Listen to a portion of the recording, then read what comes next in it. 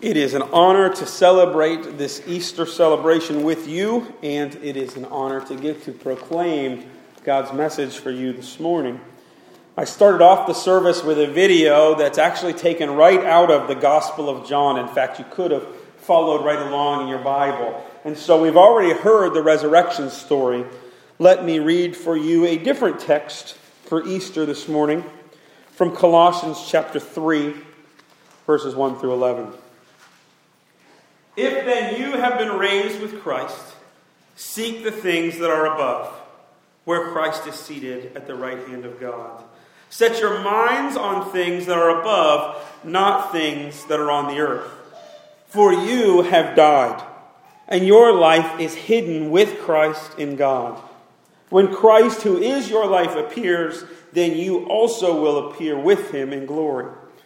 Put to death, therefore, what is earthly in you: sexual immorality, impurity, passion, evil desire, and covetousness, which is idolatry. On account of these, the wrath of God is coming. In these you too once walked, but when you were living in them. But now you must put them all away: anger, wrath, malice, slander, obscene talk from your mouth. Do not lie to one another, seeing that you have put off your old self with its practices, and have put on a new self, which is being renewed in knowledge after the image of its Creator. Here there is no Greek or Jew, circumcised and uncircumcised, barbarian, Scythian, slave free, but Christ is all and in all. Word of the Lord. Well, it has become cool in our day to doubt the story that we celebrate this morning. It's just a neat story after all. It's impossible for someone to raise from the dead, isn't it? Alternative stories abound. That someone stole the body, or perhaps Jesus was not really dead. Perhaps a Jesus look-alike died on the cross, or the disciples were just going through such post-traumatic stress syndrome that they imagined or hallucinated a risen Lord.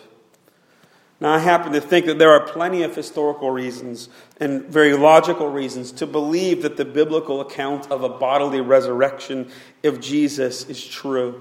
If you want to chat about those, I can point you to some resources and talk to you sometime. But this morning I want to focus on just one thing that I think above anything else proclaims and testifies to a real risen Lord. And that is the people that followed Jesus thereafter. I mean, think about this group of people and what they have accomplished in our world. They were a small, pretty diverse group, many pretty poor, broken outcasts, not overly educated, led primarily by fishermen, including women and quickly Gentiles. A very small group that was persecuted by both the civil and the religious authorities. Started in a small, relatively unimportant area. I mean, Israel is on a coastline and would have been a travel route for trade, but it was not a real major stop on that route. Not a very important, significant place. Not very important or significant people. At the death of Jesus, they're fearful. The Bible describes them as huddling together in a room with the doors locked, because they think the authorities are going to be out to get them, having now seen their Lord and Savior, the one that they were following, be crucified. But after Easter, they had this claim. This claim that Jesus was God, that he had lived, that he taught, that he had died, but most importantly for them, that his physical body had lived again. That many had seen him, touched him, talked to him after he had died, that he was alive. Pastor and historian Bishop N.T. Wright says there is no evidence of any form of Christianity in the early church where the resurrection was not a central belief. We can't go back and find any early Christians for which this is not central to their belief system. They were an Easter people. We see this in their worship practices. Sabbath had been Saturday. For years, Sabbath had been Saturday. I mean, when Jesus is buried, they can't mess with his body because Saturday is the Sabbath. They're not allowed to work on Saturday. They come on Sunday morning, the first day of the week, to take care of the body. And the disciples were so moved by this that later on the church would move Sabbath to Sunday, which is what most of us are now accustomed to. They changed their whole worship practices. In fact, that same Bishop N.T. Wright says that they were so moved by the risen Jesus that they reordered their worldview, their practices, their stories, their symbols, and their theology. Very quickly, they were looking back at the Old Testament saying, that's Jesus, that's Jesus. They were an Easter people. We see this in their total disregard for the location of the tomb. If you go to Israel, you can pay a tour guide to take you to where they think the tomb is. But they only are guessing. Because the early Christians didn't care about the tomb.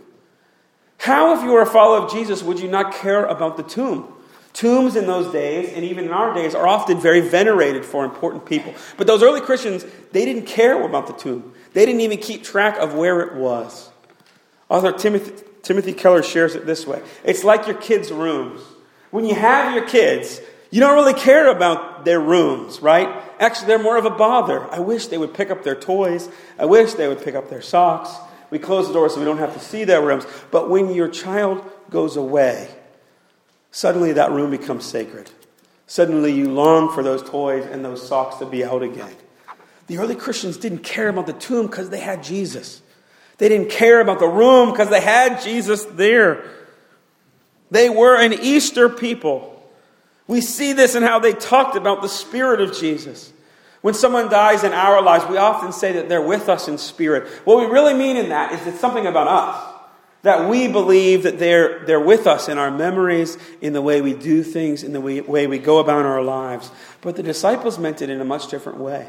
That His Spirit was with them. It wasn't something about them. It was something about the Spirit, that Jesus was with them and guiding them. They were an Easter people. We see this in their impact.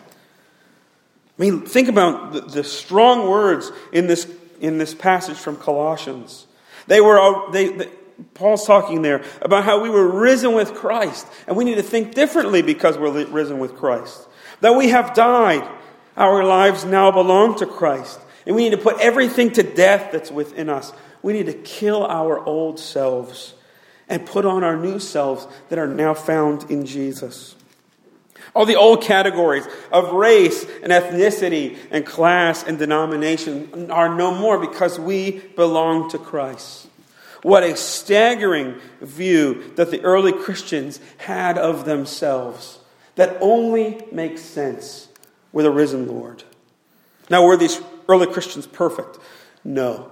But they were radically changed because they believed that Jesus was alive. And their movement changed the world. All of the disciples, except for John, we think, were killed, were martyred. And John himself was, we believe, died of old age, but he was under house arrest. I mean, these disciples, if they had faked this, could have gotten out of a lot of brutal deaths. But instead, they boldly proclaimed a risen Christ to their deathbed. And their movement changed the world. They were an Easter people. We see this in how they treated others. This is how their movement went from so small, just a few people, to the dominant view 300 years later. Because they cared about people. In a time where women were second-class citizens, the first Christian witnesses to the resurrection were women. And there were many leaders in the early church that were women. In times where children were seen as worthless, Christians started the first orphanages. When the sick and disabled were considered cursed and worthless, the first Christians started the first hospitals. They started adoption processes. When education was only for the rich and the elite, Christians started some of the first public schools. When natural disasters happened, Christians have been first on the scene for many, many years. When the Black Plague hit cities, Christians would often stay or go into those cities and die of the plague themselves to care for those who were in need. Throughout history, when so many thought of other races and groups that were not fully human, Christians pushed for equality, for the end of slavery, for civil rights. Were there Christians on the wrong sides of a lot of these things? Yes. We are not perfect.